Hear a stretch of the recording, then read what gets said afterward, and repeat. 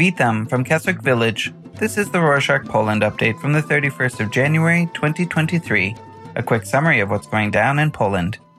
The government will allocate approximately $400,000 from the national budget to the public media. On Thursday, the 26th, the Upper House of Parliament rejected the corrections to the 2023 budget that were about to delete the state funding of public media due to the $200 million deficit. The two hospitals in the Podlaskie region refused to perform an abortion on a 14-year-old girl who got pregnant because she was raped. According to the law, a legal abortion is only permissible if the pregnancy is the result of rape or if it endangers the mother's life. However, the hospitals refused to perform the abortion on the girl and justified it with a conscience clause in the Code of Medical Ethics. The code states that doctors can refuse to perform abortions if this act is against their moral values. Waldemar Kraska, the deputy health minister, said that only doctors can refuse to carry out the abortion, but hospitals cannot refuse the procedure and must make sure that someone else from the medical field will do it. On Thursday, the 25th, President Duda visited Bozentin, the city in the south of the country, to celebrate the anniversary of Poland's uprising against Russia in January 1863.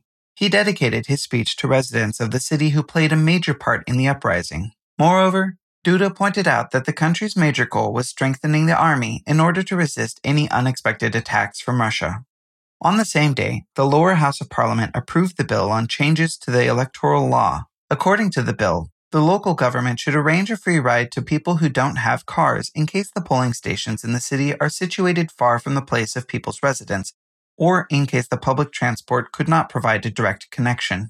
Moreover, the local government should take care of people with disabilities and escort them to poll stations and back. The bill also included the regulation to increase the number of polling stations. Speaking of elections, on Friday the 27th, the leader of the opposition Civic Platform Party, Tusk, commented on the governing Law and Justice Party's initiative to change the electoral law right before the elections. He said that the conservative Law and Justice Party wants to influence the results of elections by making sure to put their supporters in every corner of the country.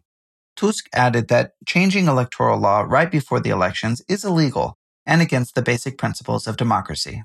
Let's move on to some external affairs news. Arkadiusz Mularczyk, the deputy foreign minister, gave a press conference on Thursday the 26th. Mularczyk revealed the latest developments in the attempt to receive World War II compensation from Germany. He stated that the Foreign Ministry had created a draft of a document that they would send to the Commissioner for Human Rights of the Council of Europe. He went on to say that 35 lawmakers from various countries had already signed the document and that they expected European Union support on the issue. On Thursday, the 26th, Defense Minister Błaszczak gave an interview to public broadcaster Polish Radio. He alluded to Germany's latest decision to give away the tanks to Ukraine. Błaszczak said that if not for their constant demand, the tanks would have still stayed with Germany. However, he pointed out that the transfer of tanks will take 2 months, which is an unnecessarily long time. On the same day, Mateusz Morawiecki, the Prime Minister, visited the government's warehouse in Komorów, the village in the east of Poland. Janez Lenarčič, the European Union Commissioner for Crisis Management, and Vasyl Zvary, Ukraine's ambassador in Poland, accompanied him on his visit. Morawiecki said that Ukraine will mark a year of war with Russia at the end of February. He pointed out that they will continue to support Ukraine in its fight, and they will use the warehouse in Komorów to store military supplies for Ukraine. Zbigniew Rau, the foreign minister, condemned the shooting attack in a synagogue in Jerusalem. He claimed that not only was the shooting in such a peaceful place as a synagogue an act of cruelty, but the fact that it occurred on Holocaust Memorial Day demonstrated that Palestinian terrorists are inhumane. On Monday the 30th, Joe Biden announced that he will make a visit to Poland and make a trip to Europe on the anniversary of the Russian-Ukrainian war at the end of February. One of the key reasons for his travel would be the American troops that are currently situated on the country's territory. The troops not only teach Polish military service, but also train Ukrainian soldiers. On the next day, President Duda went to Latvia, where he met with the Polish community. He also discussed the upcoming NATO summit in Lithuania and military assistance for Ukraine. Let's get back to internal affairs for a minute. On Friday the 27th, a gas leak caused the explosion of a clergy house in Katowice, a western city of Poland. The building was a century old, and priests of the Lutheran Church were allowing people in need to temporarily reside there. Later that day, Prime Minister Morawiecki addressed the tragedy and assured victims that the government was taking care of them. Przemysław Czarnek, the Minister of Education and Science, gave away some details on this year's Matura, or the secondary school final exam. He said that they lowered the requirements up to 25% due to the fact that studying during the COVID lockdown was challenging and not as efficient as it is in person. Magdalena Wolenska-Redi, the journalist and correspondent of the Polish news channel TVP, evoked public outrage with her controversial tweet. On Saturday, the 28th, she wrote that Poles sucked up hatred for Russians like mother's milk. She added that it's unfair to condemn all nations for the actions of their president.